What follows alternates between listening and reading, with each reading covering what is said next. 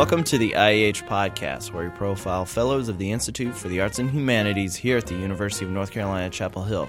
I'm Philip Hollingsworth, Coordinator for Faculty Programs. In this episode, Communication Specialist Melissa Clay speaks with Christian Lentz, Assistant Professor of Geography. In their conversation, Professor Lentz discusses his research on the Dien Bien Phu region of Vietnam. He also talks about his favorite moments in the classroom and gives some advice on applying for the Faculty Fellowship Program. You just began your Faculty Fellowship. How is it going so far? So far, so good. I'm enjoying my time outside the classroom and sort of strapped in front of my computer writing. And it's been a little bit more of a transition than I expected, given that I was working all summer on a similar task. But nonetheless, it's been very rewarding so far.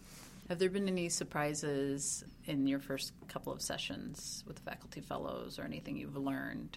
I think there's two things that I've been pleasantly surprised by. I think number one, it's continued to immerse me in a scholarly community. And so over the summer, I was part of a Center for Faculty Excellence writing group. And in a similar way, just talking with colleagues about the everyday business of writing, what kind of work it requires, and to have sort of sympathetic voices when we all get stuck in the process is very, very helpful. So the Institute for Arts and Humanities has sort of picked up exactly where that summertime writing group left off, and that's been very rewarding. And I think the second thing that I've been pleasantly surprised by is the breadth of the humanities. I mean, I call myself a qualitative social scientist or a historical geographer. But now that we're in conversation with literature scholars, philosophers, and others in the group, in addition to historians and Asian studies people that are more more accustomed to talking to, I'm very surprised and learning quite a bit from them. That's great. What did you decide to use this time to focus on? So oddly enough, the proposal I wrote a year ago is exactly where I wound up. It's not always things don't always work out so nicely, but in this case it did. And so where I'm at right now is wrapping up my book manuscript. And it's a project that's based on my dissertation, but it's significantly changed both theoretically and empirically since that time I was a graduate student. And so the book manuscript itself is a story of it's become really a story of territory. And it's a story of territory as it's experienced and constructed in the Vietnamese Revolution when they were fighting for independence from the French in the 1940s and 1950s. Okay. Where are you in the process? Thank you. Yeah, so I'm basically in my last chapter, the last substantive chapter. So it's a good place to be, but nonetheless, I still get worried sometimes that I'm sort of kicking the can each time I try and pick it up, that feeling. But nonetheless, I'm in the last chapter, and so where I am in the story is coming out of the end of the war in 1954, but nonetheless seeing how all the tensions built into that same territory continue into this period of national independence. And so many of the same tensions that had been building for years in this particular place I'm writing about have now sort of continued and actually taken a turn for the worse. Our staff has a seasonal book club, and our last book was The Sympathizer, which is a Pulitzer Prize winning book for fiction this year. So listening to you talk about the genesis of the time that this book takes place is particularly fascinating. And I wonder, when you study the history, the actual history, are you ever interested in reading fiction around, historical fiction, basically? Absolutely. And if so, what are you like? What are you interested in? No, that's a great question. So I've read Viet Thanh Nguyen's The Sympathizer, and it's quite a good book. I mean, I teach a class in the geography department. It's a first-year seminar, so I call it the Geography of Vietnam, but I want to introduce first-year students to the sort of breadth of scholarly writing and scholarly materials. So that includes not just academic nonfiction, but also fiction, film, photographs, primary sources, etc. And so what I've taught in the past is a book, another wonderful piece of fiction by a Vietnamese writer named Bao Ninh called The Sorrow of War. So I've really been interested in fiction, both in my own personal writing, but also in my teaching as well. And The Sympathizer is a great book because I think it tells that story of the Vietnamese diaspora in a very original way. So I think it has a lot to say in important ways. So in terms of the fiction that I like to read and sort of keep up with on my own, I mean, there is that sort of fiction that is directly related to my area of research about Vietnam or Indonesia or that part of the world.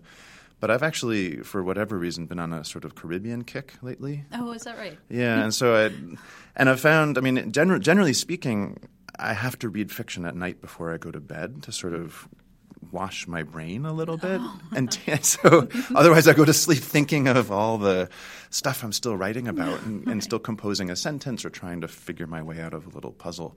Mm-hmm. So reading fiction is actually quite helpful, and I think it improves my prose. What recent book on the Caribbean have you read? So it started with Marlon James, A Brief History of Seven Killings, which I loved. I mean, I think he's a real prose stylist, but he's also a wonderful storyteller. Mm-hmm. And that's a story of the near assassination of Bob Marley in late 1970s Jamaica. And it chronicles the subsequent killing of each of the assassins in order to keep it a secret. And it implicates U.S. foreign policy, Cold War CIA tactics, as well as really kind of bringing back a history to that part of the world in Jamaica, which is fascinating at that point. So I sort of continued and wound up getting immersed in Madison Smart Bell's trilogy, All Souls Rising, and then the subsequent books he wrote about the Haitian Revolution, which I just found wonderful. And that actually was really useful for me to think through the complications and practical problems that revolutionaries face in taking their ideals and putting them into place. So I really found that quite wonderful and useful to think through as I was writing about this period in Vietnamese history. And then most recently I went back to Marlon James again to read his book, The Book of Night Women. Mm-hmm. And that's fabulous. And that's actually covering the same period in time as the Haitian Revolution, but in Jamaica. Mm-hmm. And so you see this sort of sense about the kind of anxiety that it provokes among the white planters and the hope it inspires among the black enslaved people, and also just the everyday horrors of being enslaved at that time. That's really amazing, the way that all of this relates, no matter where in the world, that revolution, for instance, this theme of revolution and the genesis of it and where it comes from in the struggle, universal themes there, and the book that you're writing. I hope so. I mean, I hope it comes through, because I think, part of what I want to do is think about, what we Americans take for granted, sort of ideals that are written in the Declaration of Independence that come out of European Enlightenment. They still have the power to be very radical today. And that's what happens, in my opinion, at least in the Vietnamese Revolution, is that in the 1930s, when Vietnamese students, many of them are brilliant because they had to be to make it to the level of French language education that they attained, which in our equivalent was advanced high school. In France is called lycée. Mm-hmm. They started to encounter these French thinkers, Rousseau and Diderot and others, and started to think seriously about radical equality. And if the French could have a revolution, why can't we? And so that sort of drove the sort of changes, I think, in the mid-20th century in Vietnam. You wrote a proposal to get into the faculty fellowship program. Do you have any advice for someone writing their proposal right now? The things that you learned, things that you felt really worked and brought your ideas together? The first piece of advice is a very practical one, and I've actually given it several times already, and that is read the instructions very, very carefully. It's very easy to – that's a classic one, perhaps just coming from a teacher to a student, but I think more broadly what the instructions really emphasize is thinking carefully about what you will do with this time. And so therefore the task of the proposal isn't just to present – what might be a brilliant idea, but then how you're actually going to make it happen in the time that if you are awarded that time. So I think that's actually very, very important. And secondly, I think having written 3 proposals before I finally got it, I think any proposal takes a lot of work. And the more people who read it, and particularly people who have nothing to do with your field or the kind of project you're working on, the better the feedback you're going to get, because it's going to be read by people who don't know you and who don't know your work. One last question I have is, what are your best moments in teaching? In some ways, teaching is a little bit like writing, in that I don't love it, actually, when I'm doing it, but I like it when I've finished it. And I can look back on something that is a job well done. And it's, I can sort of get that sense from a piece of writing, I was like, okay, this actually seems like it's a good piece of writing now after so much work and blood, sweat, and tears. But with teaching, it often comes from students towards the end of class who start to voice what they've learned, start to engage the ideas, and demonstrate that they have learned something in my class. Mm-hmm. Or I get an email out of the blue asking for a recommendation letter saying that the class was actually quite good.